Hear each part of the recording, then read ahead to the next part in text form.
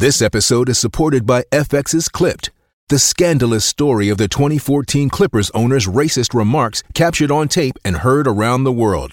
The series charts the tape's impact on a dysfunctional basketball organization striving to win against their reputation as the most cursed team in the league. Starring Lawrence Fishburne, Jackie Weaver, Cleopatra Coleman, and Ed O'Neill. FX's Clipped, streaming June 4th, only on Hulu. It's time for today's Lucky Land horoscope with Victoria Cash. Life's gotten mundane, so shake up the daily routine and be adventurous with a trip to Lucky Land. You know what they say, your chance to win starts with a spin. So go to LuckyLandSlots.com to play over 100 social casino-style games for free for your chance to redeem some serious prizes. Get lucky today at LuckyLandSlots.com. Available to players in the U.S., excluding Washington and Michigan. No purchase necessary. VGW Group. Void where prohibited by law. 18 plus. Terms and conditions apply. 3, 2, 1. When I'm working out, I love to listen to your podcast. Whenever you say something, other people react to it. Taking my breath away, Aaron. Vern Lundquist joins me. Hall of Famer Jim Calhoun, NASCAR icon Dale Earnhardt Jr. Kirk Herbstreit is on the phone. 12 of the podcast. It is Super America, the Sports Podcast. It is Friday, March 25th, 2022. People, I hope everybody's doing well. I hope everybody is having a great day, and I hope everybody is ready for a loaded Friday episode of the Aaron Torres Sports Podcast. So much to react to from Thursday night in the Sweet 16. A lot of great topics to get into. We are going to discuss Gonzaga. Yes, they lose again early in the tournament. What does it mean? Is this program just completely overrated? We're going to discuss that. We will obviously talk about the Muss Magic, baby, Musclemania, the Muss Bus, whatever you want to call it. Eric Musselman does it again. Arkansas advances to a second straight Sweet 16. From there, we will stay in San Francisco. Duke, are they now the favorites in this tournament? We all threw dirt on Coach K's grave. Coach K's still standing, baby. He's like the Undertaker. Duke, maybe the best team left in this tournament. From there, we'll go to the South region. Obviously, the two big games there. Houston knocks off Arizona. We discussed that. Villanova knocks off Michigan. We discussed that. Fun show. We'll try to get you in and out here. It is Friday morning. There is a lot to react to, and obviously games tonight. So with that said, let's get to the topic of the day. And what I would say is there's really about 11 different topics of the day today. But let's start in San Francisco, home of Barry Bonds, home of the Tanner family, R.I.P. Danny Tanner. That's actually really sad. I don't want to go there. Home of Joe Montana, home of Steve Young, Jerry Rice, Rice-A-Roni, the San Francisco Treat. And in the house that Steph Curry built, the Gonzaga Bulldogs walked in as the number 1 overall seed in the 2022 NCAA tournament, and they walked out with a big L. Final score 74-68, losing to the 4th-seeded Arkansas Razorbacks. And look, we could sit here. I could spend the next 5 minutes, 8 minutes, 10 minutes, 15 minutes breaking down the game itself. I don't really think there's a game breakdown to be done. The bottom line is, from start to finish, Arkansas was the better team. We'll get into Arkansas in a little bit. We'll talk about the game plan, what they did, and why it was so impressive on Thursday night. But when it comes to Gonzaga, there aren't a bunch of things that we have to discuss in terms of the game itself, how we got here. Arkansas was the better team start to finish. Yes, I would argue that there were a couple kind of sketchy calls against Chet Holmgren down in the post, but part of that is this is what Arkansas does. They put pressure on you. They lead the country in free throws attempted. Arkansas was the better team from start to finish, and Arkansas absolutely deserved to win this game. And so while I could spend 7-8 minutes talking about the game itself, I think the stories coming out of this game are the bigger picture. And I think, to me, the biggest story, I say often on this show, the more interesting story is often in the losing locker room. And while I'd love to sit here and just heap praise on Arkansas, throw rose petals at Eric Musselman's feet, which I'll do in a minute, don't you worry about that, I also think it's important to talk about the more interesting story here, which is Gonzaga. We do it every single year. We ask the same questions, and I think on a day like today, where they went in as close to a double-digit favorite. They were the Vegas favorite, number 1 overall seed. They lose in the Sweet 16. I think all of those questions are fair. Are they overrated as a team? Are they overrated as a program? Will they ever win the national championship? And I do think on this specific Friday, I do think it's worth asking one very simple question. Has their best, biggest, brightest national championship window actually passed them? And so let's get into it. Let's talk about it. And what I would say is what I always say on this show. Two things can be true specifically as it pertains to this team. I think it's a nuanced conversation, but I think it's a fair conversation. I do not believe that the Gonzaga basketball program is overrated. I do believe, though, that this specific team is overrated, and I believe that the conference that they play in, which we always discuss, did play a role this season. So first of all, let's talk about Gonzaga in the 30,000-foot view, and then we will get into this specific team. Because I think there's a thought that this program as a whole, Gonzaga basketball, the Zags, Mark Few, Drew Timme, whoever, is overrated, and I'll say this, I don't buy that. And I have been a defender of Gonzaga in the past, but that's not what this is about. This is about looking at raw data, raw information, raw numbers over the course of the last 7-8 years and making the case that Gonzaga is overrated. You can't do it, okay? So as we all know, it's a well-known stat at this point. Gonzaga since 2015. That's a long time ago, okay? That's Karl Anthony Towns and Devin Booker at Kentucky. That's Justice Winslow and Jaleel Okafor, I should say, at Duke. That's a long time ago. Well, since 2015, every single tournament that's been played, Gonzaga has made at least the Sweet 16, okay? So you can't tell me that a program that has made 7 straight Sweet 16s, including 4 Elite Eights during that stretch, and 2 national championship games is overrated as a program.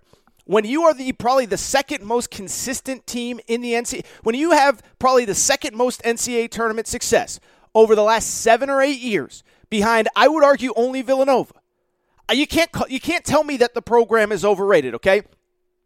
Duke hasn't been back to a Final Four since 2015. Kentucky hasn't been back to a Final Four since 2015. This isn't pile on Duke or pile on Kentucky Day. It's to say that you cannot tell me that a program that has been to 2 Final Fours in the last 5 NCAA tournaments, 4 Elite Eights in the last 7 NCAA tournaments, and 7 straight Sweet 16s, you can't tell me it's overrated. I don't believe the conference plays a factor, okay? The bottom line is, yes, I do wish they played a little bit better competition. I'll be honest, like everybody else, I kind of check out on Gonzaga once January 1st hits. I'll stay up sometimes and watch them play a random game because I like watching them play. I think they're fun, but I don't pay a ton of attention to them. But I don't think you can sit here and say that the conference is killing Gonzaga when you just go back one season and they went to the national championship game. And, oh, by the way, they beat 3 power conference teams by 15-plus points, a team from the Big 12, a team from the Big East, and a team from the Pac-12. Every single win getting to the Final Four is by 15-plus points. I don't believe that in most years the conference matters. So if you're asking me, is Gonzaga basketball overrated? I would say no. Is the conference overrated? I would say no. But what I would also say is this. Do I believe that this specific Gonzaga team was overrated? I do. And do I believe that the conference this specific season hurt them? The answer is yes, I do. And listen, let's get into this year's team, and let's get into what happened on Thursday night. Because the bottom line is, let me just say this, right? I, in life, and on this show, we do a segment where Aaron was right, where Aaron was wrong. We'll do one next week. I get a lot of stuff wrong on this show. Come on, have big, strong opinions. Sometimes I just whiff. And sometimes I got to own it. But one thing that I have been saying consistently about the last month to 6 weeks, Vegas, the odds makers, have told you Gonzaga is by far the best team in college basketball this year. They are the overwhelming favorite in college basketball this year. And I said, guys, I just don't see it. I don't get what all the hype is about this specific team. You can go back and listen. Now, I said that I thought they could win a national championship, but I thought there was at least 5, by the time the tournament started, probably 7, 8 teams that could win a national championship. But I never thought they were an overwhelming favorite. And just think about this year's team. You can go back to last year. Listen, we can criticize Gonzaga, overrated, underrated, whatever. Go back to last year's team. Last year's team had like 5 dudes, 4 at the least, that on any given night could just destroy you. Jalen Suggs was the best player on the court pretty much any given night. Corey Kispert was 25 points a game if you needed it, 40+% three-point shooter. Joel Ayayi, my guy Joel Ayayi, he can get you 20-25. Drew Timme the same. And so when I look back even on last year, I don't think that team was overrated. I think there was one team that was definitively better than them. But this year's team, listen, if Drew Timme and Andrew Nembhard basically don't play their best game possible, that team doesn't beat Memphis in the second round, let alone get to the Sweet 16 where they end up losing to Gonzaga or to Arkansas.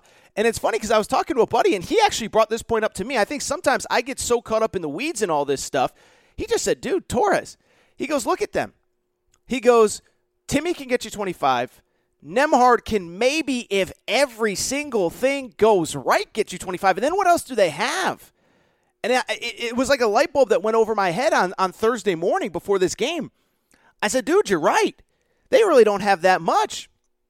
And so when I look at this team, I do think they were overrated. And I'll say this. I do think this was the year that their specific conference hurt them. And I'll tell you why. It's not because they weren't challenged. It's not because if they played in the SEC, they would have been better prepared. No, this team was flawed from the beginning. It wasn't as great offensively. I think defensively they over-relied on Chet Holmgren, and anytime he was going to be in foul trouble, they could be in trouble. And so I don't believe that if they played in the Pac-12 and, oh my God, they had 2 games against Arizona, they'd be so much more ready. No, I don't think they would have been ready because I don't think they were going to win a national championship anyway. So I think this is the year the conference hurt them, not because they weren't challenged, but because they weren't exposed. This was not one of those elite teams. And so to me, they had much more of a feel of, say, Kansas or Baylor or Kentucky, that they're good enough to win the national championship, but they also have major flaws that if you catch them on the right night for your team, the wrong night for them, you can embarrass them.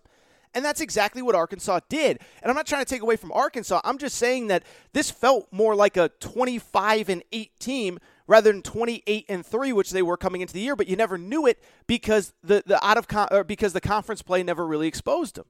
And so, yes, I do believe this specific team was overrated. And now I think the bigger question is this. What happens next for this program? First of all, in terms of overrated, underrated, I mean, to go back to that point for a second, I'll just say this. I do think when you go back over the last 5-6 years, this was probably like the 5th or 6th most talented Gonzaga team over the last couple of years. Last year, obviously, go back. You can criticize Gonzaga for whatever. They lose in the national championship game. There was one team better than them. They destroyed everybody all season long. There was one team better than them. They happened to play them in the national championship game. I'll go back to 2020. 2020, the year COVID canceled the tournament, I actually thought Gonzaga was the best team that year. Many people had Kansas as a bouquet, Devon Dotson. I actually thought Gonzaga with Killian Tilly and Philippe Petrosev, I won't bore you with too many details, I thought they were the best team that year. 2019, that was the year they lost to Chris Beard and Texas Tech in the Elite Eight. I thought that was a better team than this year. Even 2017 when they lose to North Carolina in the national championship game. So I don't want to go through a history of Gonzaga, but I think when you look at this team, I can't say that the program is overrated because I think this is the 5th or 6th best team over the last 5, 6, 7 years. I think the bigger question, and this is something that absolutely needs to be discussed, is was this the best chance for Gonzaga to win a national championship? And has their window already passed? Because I do think if you look at this program right now, I think it's possible that their window is passed. First of all, like I said, 4 or 5 teams I think that have been better than this one. But you start looking ahead, I'm not saying Gonzaga is going to fall off a cliff here, but a couple things. Let's just look at next year's team. Chet Holmgren's gone. He's going pro. Andrew Nembhard's probably going to go pro. He's a 4th-year senior, probably going to try to pursue professional options. Drew Timme, I think it's 50-50. I don't think he's ready for the NBA or good enough for the NBA. I think he makes a lot of NIL money in Spokane.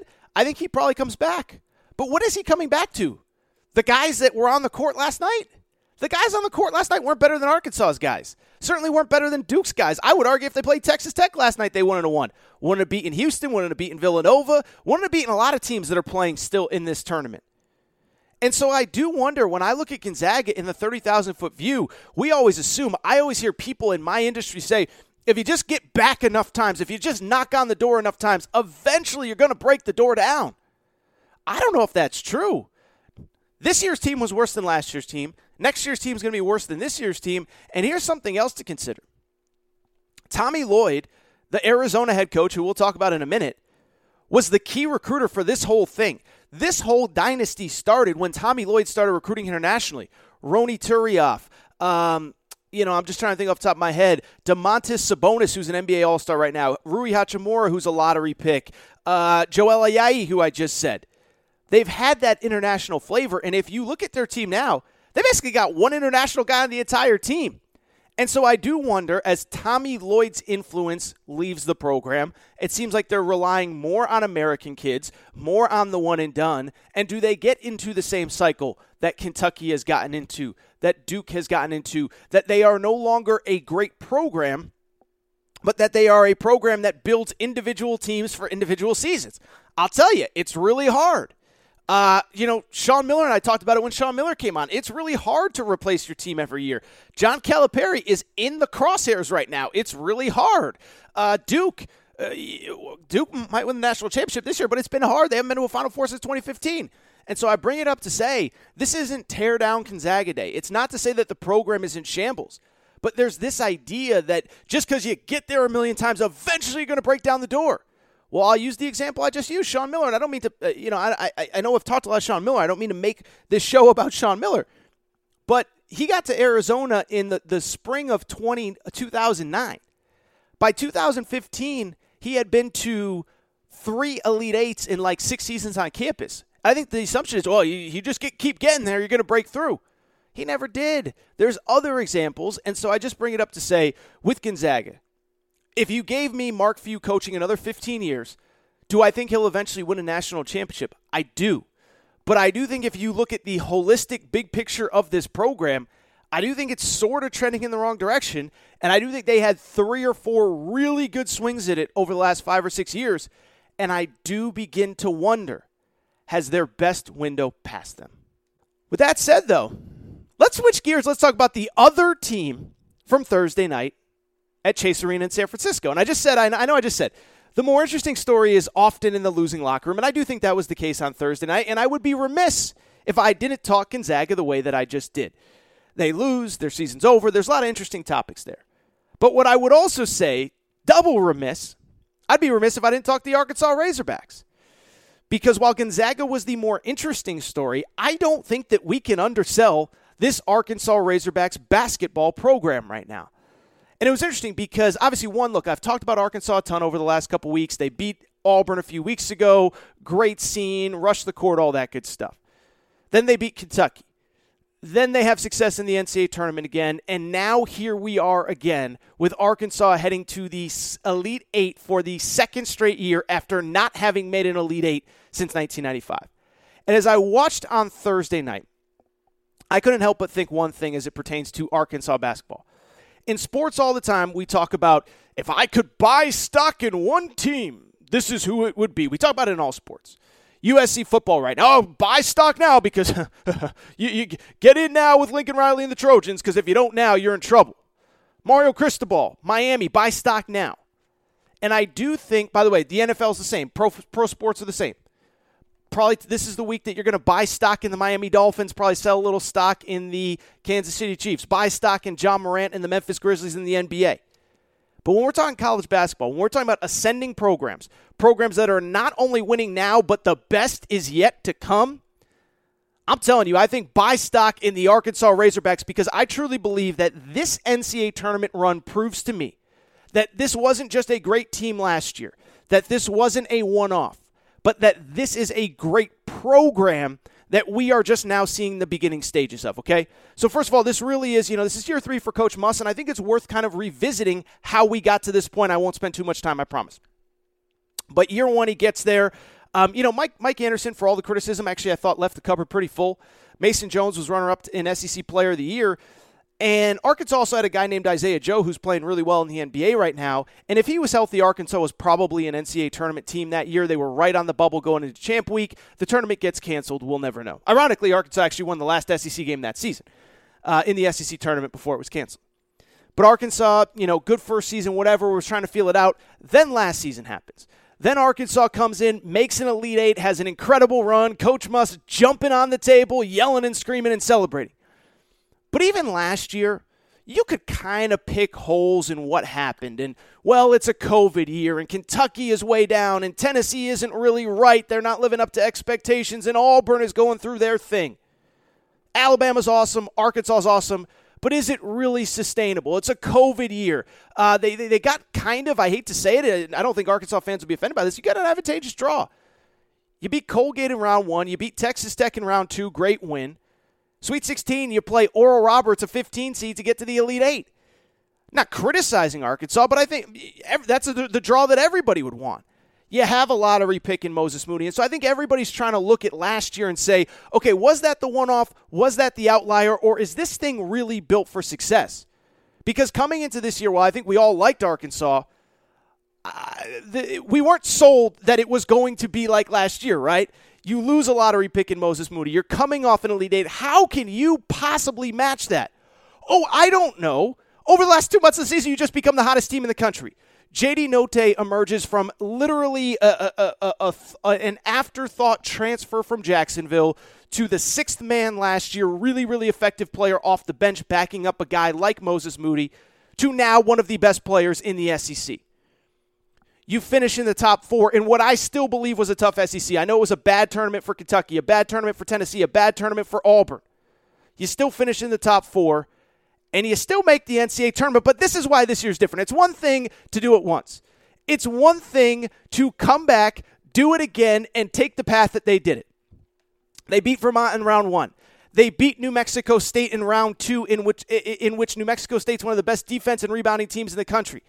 And then, oh, by the way, you get to the Sweet 16, and you're playing the number 1 seed in the tournament in their backyard. And you go out to San Francisco with a perfect game plan, perfectly executed, and take care of business against the number 1 team in the country. I don't know all of the details that went in Eric Musselman's game plan on Thursday night, but I think you could see pretty clearly that it kind of reminds me of last week. I talked about St. Peter's versus Kentucky. I said one team had a unique game plan specifically designed to beat a specific team on a specific night, and one team thought they could just show up, bounce the balls, roll the balls on the court, and win. Last week, St. Peter's, I thought, had the perfect game plan for Kentucky. I thought Kentucky just showed up unprepared, frankly. On Thursday night, I don't think Gonzaga showed up unprepared. I just think Arkansas had a game plan with every single answer that you could possibly have. Limit transition. I tweeted about it because I'm not an X's and O's nerd, but you could see Gonzaga, every time they got a rebound, they wanted to run. Arkansas had 4 guys back. They're like, crap, what the heck are we going to do? We got to run this half-court offense. We're missing bunnies. We're missing chip shots because they're making it impossible for us. Seemed pretty clear to me that they wanted to make Andrew Nembhard, the point guard's life, a living hell. They put Au'Diese Toney 6'7" on him. Andrew Nembhard finishes 2 for 11 from the field. Drew Timme, you go ahead and get your 25. Let's see what happens when your point guard can't get you the ball, and let's see what happens when you're the only one that can get buckets. Finally, I thought it was obvious they were attacking Chet Holmgren from the beginning. Grant Hill talked about it on the broadcast all night long. The way that you beat a team with an elite shot blocker is you attack, and that's exactly what Arkansas did on Thursday night. And so you look at a program that played the number 1 team in the country with the perfect game plan. They just executed it to a T, and to me, that shows more than anything that Arkansas has arrived as an elite college basketball program, okay? I don't know if they're going to beat Duke on Saturday night, but what I will say is this. You can't write off last year as a one-off deal. Well, they had a McDonald's All-American and a lottery pick in Moses Moody. Well, it's COVID. Well, it's this. Well, it's that. Well, guess what? We've now done it 2 years in a row with 2 uniquely different teams, and you just beat the number 1 team in the country to go ahead and advance to your second straight Elite 8. And so when I look at this program, we now have a 3-year track record. We now have a 3-year track record of regular season success. We now have a 2-year track record. There's only been 2 tournaments since Eric Musselman got to Arkansas. Elite 8 and Elite 8. And by the way, he made a Sweet 16 at Nevada and was a play away from going to the Elite 8 there. You add in the fact that they are maybe as good as anybody in the portal. I'm blown away by the guys they got in the portal. I try to pay closer attention to the portal than anybody. I thought Texas did better in the portal last year. I thought Kentucky did better in the portal last year. But Arkansas got these pieces that fit, and they're all thriving. Trey Wade was a star. Trey Wade had Dwayne Wade tweeting about him on Thursday night. No relation. Dwayne Wade just fell in love with his game. Au'Diese Toney, I just mentioned. Chris Likes comes in cold off the bench and makes a bunch of foul shots when it matters late. They're recruiting at an elite level 2 McDonald's All-Americans next year coming in. So I'm just telling you, this went from, I believe this tournament run changed the landscape for Arkansas. Last year was a great team. They are now a great program in college basketball. And maybe as the season wears on and depending on what happens this weekend, we'll talk about where they fit in the landscape of programs in college basketball. But right now, like I said, you're asking me to buy stock in one specific team? Oh, baby, I am buying stock in the Arkansas Razorbacks. This is what I want to do. I do want to take a quick break. I do want to come back. And when I come back, we will go through the rest of Thursday night's games. Duke. Is Duke the team to beat? I kind of think Duke's the team to beat. Not going to lie. From there, we'll talk about Arizona taking the loss to Houston. And, of course, Villanova beating Michigan. I'll be right back.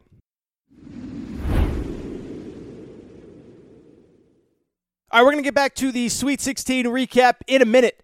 But before we do, want to welcome back our partners, DraftKings and the DraftKings Sportsbook. The NCAA tournament is here.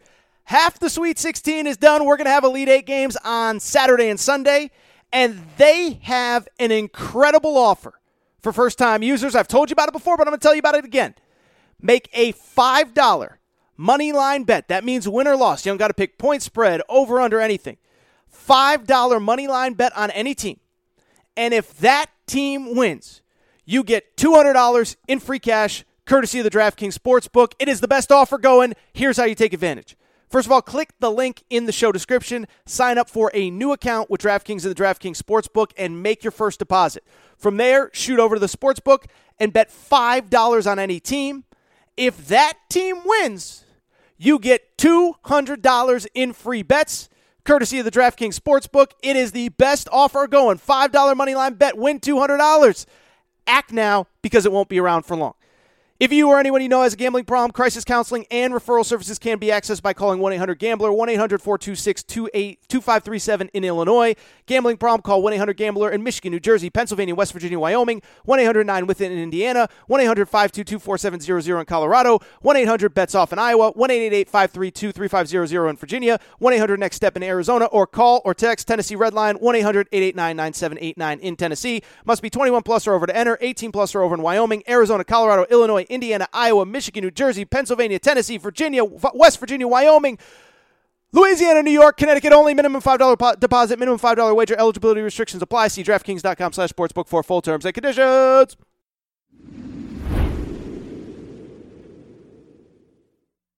All right, everybody. I'm back.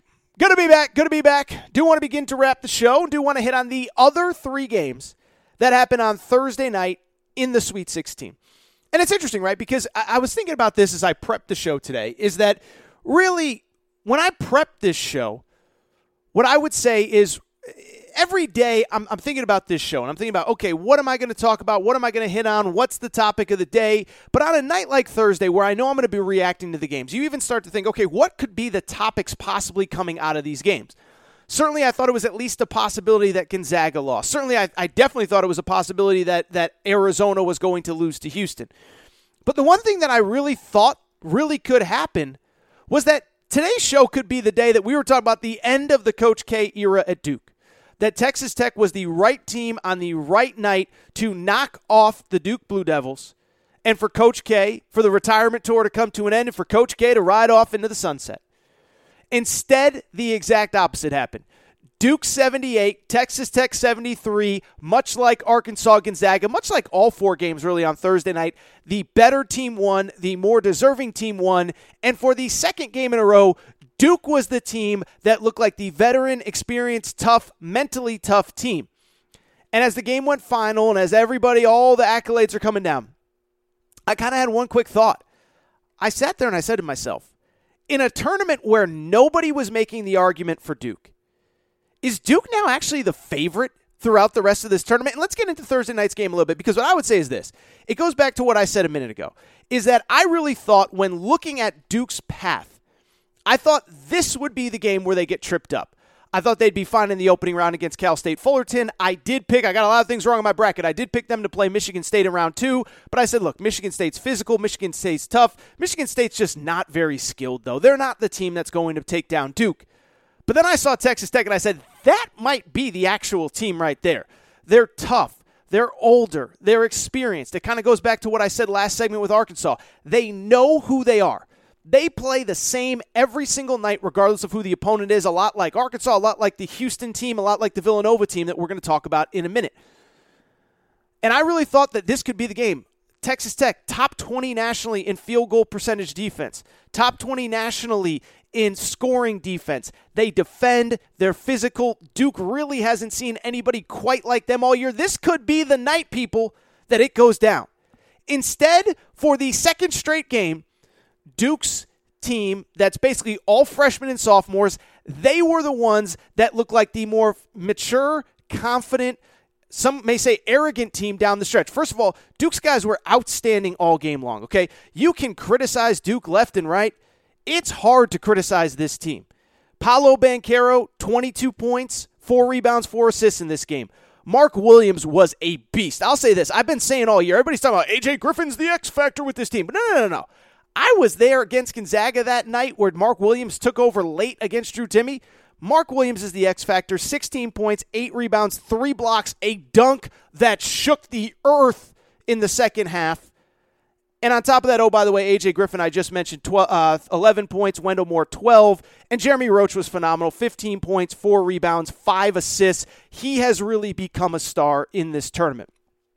Beyond that, what I would say, exactly what I just said a minute ago.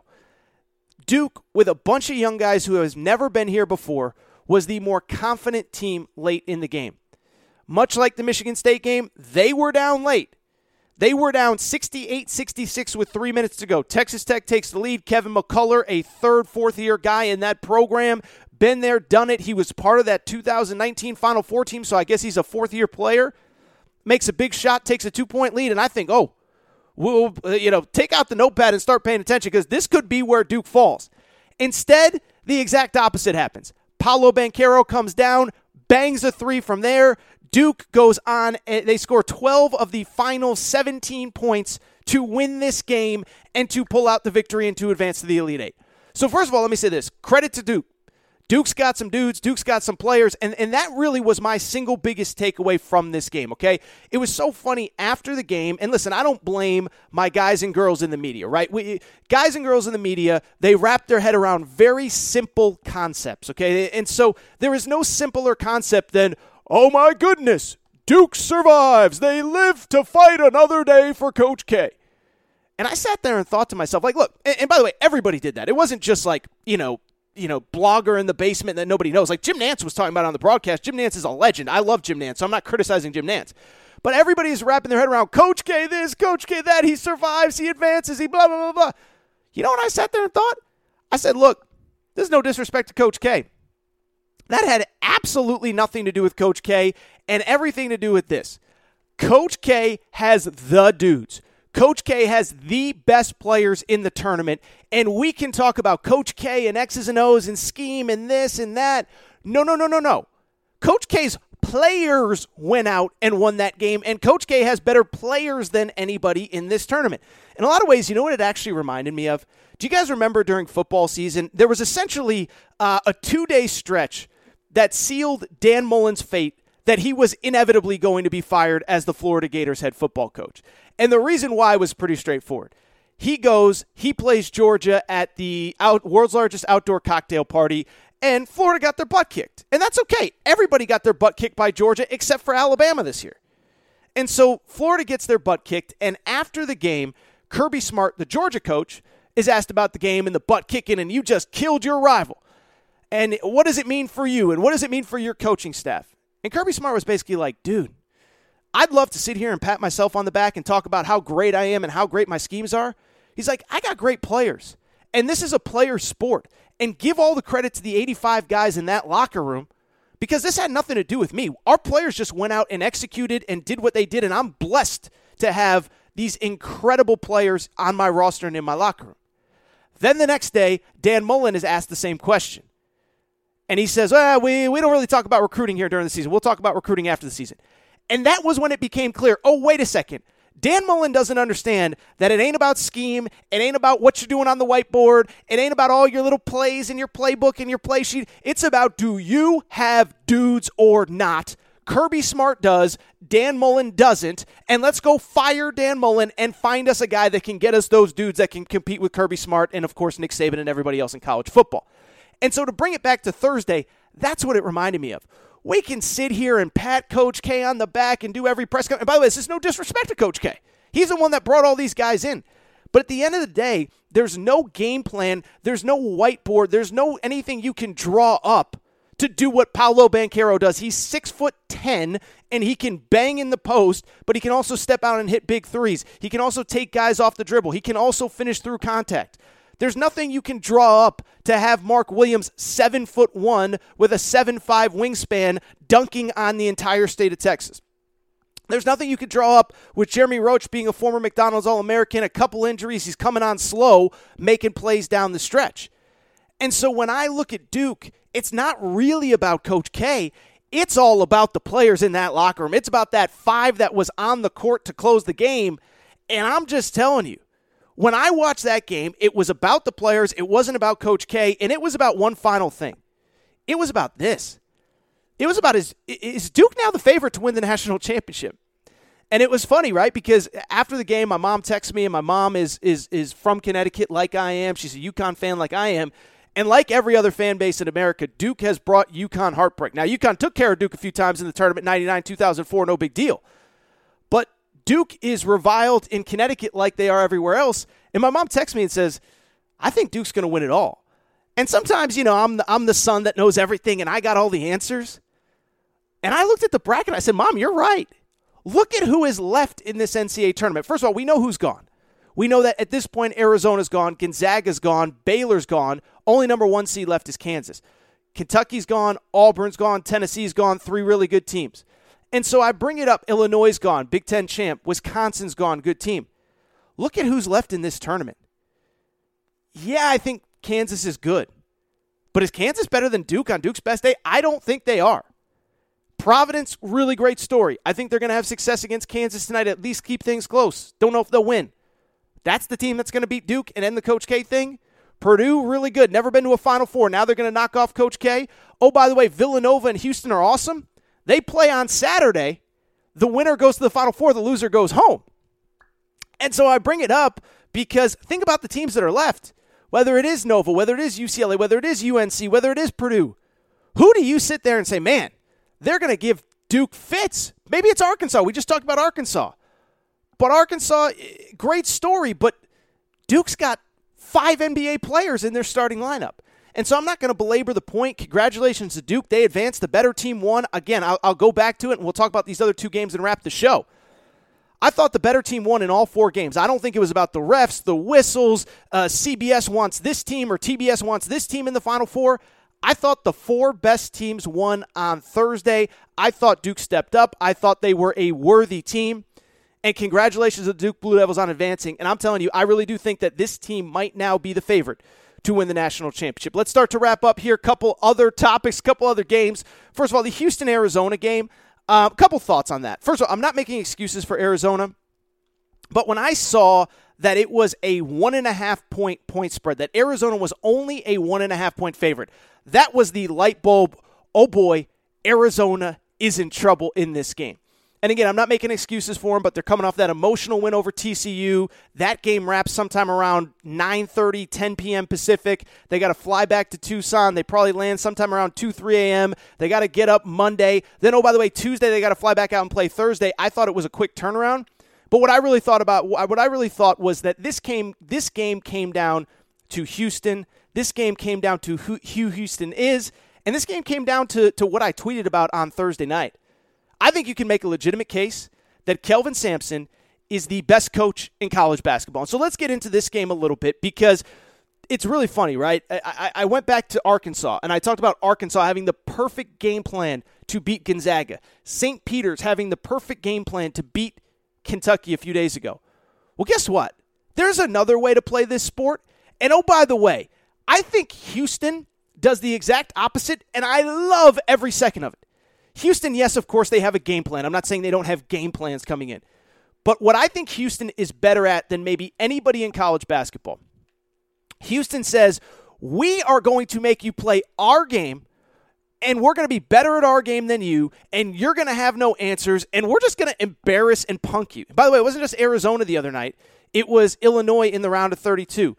It was UAB, a trendy 5-12 game. It was last year in the NCAA tournament. It was all season long in the AAC. And so when I think about Houston, they play their game better than anybody else in college basketball. They are great on the offensive glass. They picked up a bunch of offensive rebounds in this game, 12 total, and they just made Arizona uncomfortable the entire game. And I could sit here and I can criticize this guy at Arizona and criticize that guy at Arizona. I just thought they played the wrong team on the wrong night. Houston is great at what they do. They made Arizona uncomfortable all night, and the stats back it up. Arizona came into this game averaging 84 points per game. They had 60 in this game. Arizona came into this game shooting 49% from the field on the season. They shot 33% in this game. Arizona came in as one of the best rebounding teams in college basketball. As I just said, Houston had 12 offensive rebounds. And so when I sit here and look at this game, I could pick apart Arizona and I could criticize Tommy Lloyd and he's never been to the NCAA tournament. I'll just be honest. This is what makes the NCAA tournament. Sometimes you get a matchup that is advantageous for you. Sometimes you get a matchup that is just a nightmare for you. And so should Arizona have won this game based on seeding? Probably. Should Arizona have won this game because they were a slight favorite in Vegas? Probably. But sometimes you just get a matchup that you have no answers for, and this was the game. This was the game where Arizona just had no answers, where Houston is so big, so physical, so tough, so aggressive defensively. Did you watch the game? Arizona had no answers. They couldn't move the ball. They couldn't get into the paint. Essentially, Dalen Terry was the only guy that seemed to be able to handle it. 17 points, 6 rebounds, 3 assists for Dalen Terry, 2 for 3 from 3. Ben Mathurin, the worst game I've seen him play all year, 4 for 14 from the field, 15 points. He struggled for every single one of them. Christian Koloko, big guy, 28 points the other night, 10 on Thursday night against Houston. Oh, by the way, Azuolas Tubelis, I tweeted this. I feel terrible. I don't like going on social media and criticizing players. I don't. He couldn't play in that game. Their big guy, Azuolas Tubelis, 23 minutes, 2 points, 5 rebounds, 4 turnovers in that game. And so what it says to me is a couple things.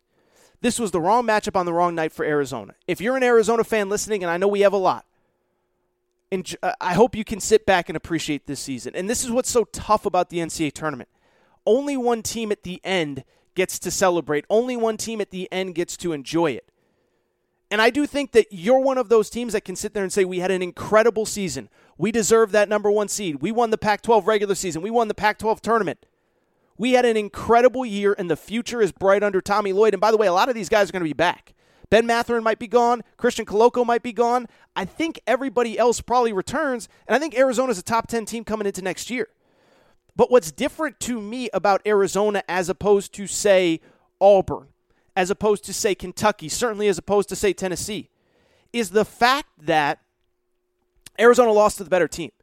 And it's not as though it's a satisfying loss, and it's not as though you take it as it is, and it's not as though whatever. But Kentucky lost to St. Peter's. Kentucky had no business losing to St. Peter's. Tennessee lost to a team, an 11 seed in Michigan, where the bracket broke nicely for them. Tennessee spent all this time complaining about the bracket. How did we end up as a 3 seed? Well, guess what? Then he got an 11 in round 2, and he still ended up losing.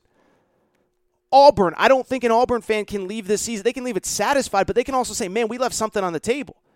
Arizona simply lost to a better team on a night that they just had no answers. And so I want to give them credit, and I want to wrap by saying this. How about Kelvin Sampson, man? I've tweeted this the last 3 or 4 games. I truly believe you can make an argument that Kelvin Sampson, 60 whatever years old he is the best coach in college basketball. And I think I talked about this on Monday's show.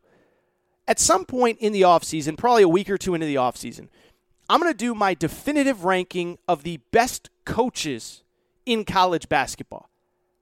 I think the list will surprise you. Eric Musselman would be pretty high. Obviously, Jay Wright. Mark Few, for all his criticism, I think deserves to be pretty high on that list. I think you can make a case Kelvin Sampson's number one in the country.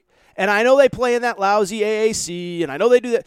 Listen, think about what this guy has done. Houston was a dead program when he got there. Dead. Irrelevant for 25, 30 years. 2018, and I talked about it the other day. If it wasn't for Michigan making a buzzer beater, they advanced to the Sweet 16. Michigan goes on to play for the national championship against Villanova. 2019, if Tyler Hero doesn't hit a buzzer beater, Houston's going to the Elite Eight. Tyler Hero hits that buzzer beater in the Sweet 16. 2019, that was 2019. 2020, there's no NCAA tournament. They were good enough to win it. 2021, they make a Final Four. 2022, and I talked about this on the last episode. This was a program that came in top 10, playing well, and then maybe their most dynamic player, Tremont Mark, goes down. Then probably their most dynamic player, Marcus Sasser, goes down. They lost their two best players in December and still managed to rally to get back to the NCAA tournament as a 5 seed. Listen, I criticized the advanced analytics with Providence. The advanced analytics loved Houston all year. They get a 5 seed, and they boat raced the Big Ten champ Illinois, and they beat the Pac-12 champ, the team that I still think might have been the best team in college basketball, Arizona. And so they're going back to the Elite Eight. They're favored against Villanova, which blew my mind. And I'll tell you this, man, if Kelvin Sampson makes another Final Four, he might be the best coach in college basketball. I know it'll never happen. He's going to retire at Houston. He's in his mid-60s at this point. I think his son is in pretty good position to take over for him. But I'll tell you what, if I was one of these programs, if I was whoever, and I want to be good at basketball, I'd just write Kelvin Sampson, hey, I do the Lincoln Riley, I do the Brian Kelly. Here's a 10-year, $100 million contract to guarantee that you retire here. Because Kelvin Sampson, what that guy does, that guy wins. I think he might be the best coach in college basketball. Finally, let's just wrap on the last game of the night. I don't know that there's this huge, incredible takeaway from Villanova, Michigan. Listen, Michigan, great team, great story. Villanova, to its credit, just took care of business. And what I loved about this game from Villanova's perspective, I talked about it a minute ago. Villanova did what Houston did. Villanova said, this is how we play. This is who we are. Oh, you think you can beat us at our game? Okay, let's see. Go ahead, try and stop us. What I loved about this game, middle of the first half, Hunter Dickinson is going off. He's playing pretty well. By the way, shout out Hunter Dickinson's dad who showed up in a freaking cowboy hat, okay? Hunter Dickinson's balling. And what Villanova does is rather than trying to throw in a bunch of big guys, because they really don't have very many big guys, Villanova instead decides to do the opposite. They sit there and say, you know what, wait a second now. We can't stop this big guy. So instead, let's do what I just said Houston did. Let's play our game and make them play our game better than we are. And so rather than trying to go big to mitigate Hunter Dickinson, they do the opposite. They actually take out their starting center, Eric Dixon, and they play 5 guards. And they play 5 guards essentially the rest of the game. They space the floor. They shoot a ton of threes. They move the ball. They're super fast, and they end up pulling away and winning. And oh, by the way, in the process, they essentially had the same number of rebounds. So, listen, the show's getting long. I want to get out of here. But I will say a couple things. One, that Villanova-Houston game on Saturday night is going to be just unbelievable. I mean, you talk about just 2 insanely well-coached teams. Insanely well-coached teams. Villanova's it, man. Houston's it. I mean, you talk about maybe the 2 most well-coached teams in college basketball. Villanova and Houston are it, and I cannot wait to watch them on Saturday. By the way, my picks for tonight, Kansas slight win over Baylor, Miami over Iowa State, Purdue over St. Peter's, and UCLA over North Carolina. All right, I'm going to get out of here. That said, I want to thank you guys for listening to today's episode of the Aaron Torres Sports Podcast. Before we get out of here, if you're not subscribed, please make sure to do so. Apple, Spotify, Amazon Music, Google Music, Wherever you listen to podcasts, make sure that you are subscribed. Make sure to also rate and review the show. Go ahead, give us a quick 5 stars. Let us know what you like, what you don't like, all that good stuff. Make sure you're following on social media, at Aaron_Torres on Twitter, at Aaron Torres Pod on Instagram, Aaron Torres Podcast Questions at gmail.com, Aaron Torres Podcast Questions at gmail.com. I got to get out of here because it's Friday. I got to get you this show. So with that said, shout out to Torrent Craig. Shout out to Rachel who hates my voice. We are going to have a Final Four when I come on air on Saturday. On Monday. Have a great weekend, party people. Enjoy these games. It's time for today's Lucky Land horoscope with Victoria Cash. Life's gotten mundane, so shake up the daily routine and be adventurous with a trip to Lucky Land. You know what they say. Your chance to win starts with a spin. So go to LuckyLandSlots.com to play over 100 social casino-style games for free for your chance to redeem some serious prizes. Get lucky today at LuckyLandSlots.com. Available to players in the U.S., excluding Washington and Michigan. No purchase necessary. VGW Group. Void where prohibited by law. 18+. Terms and conditions apply.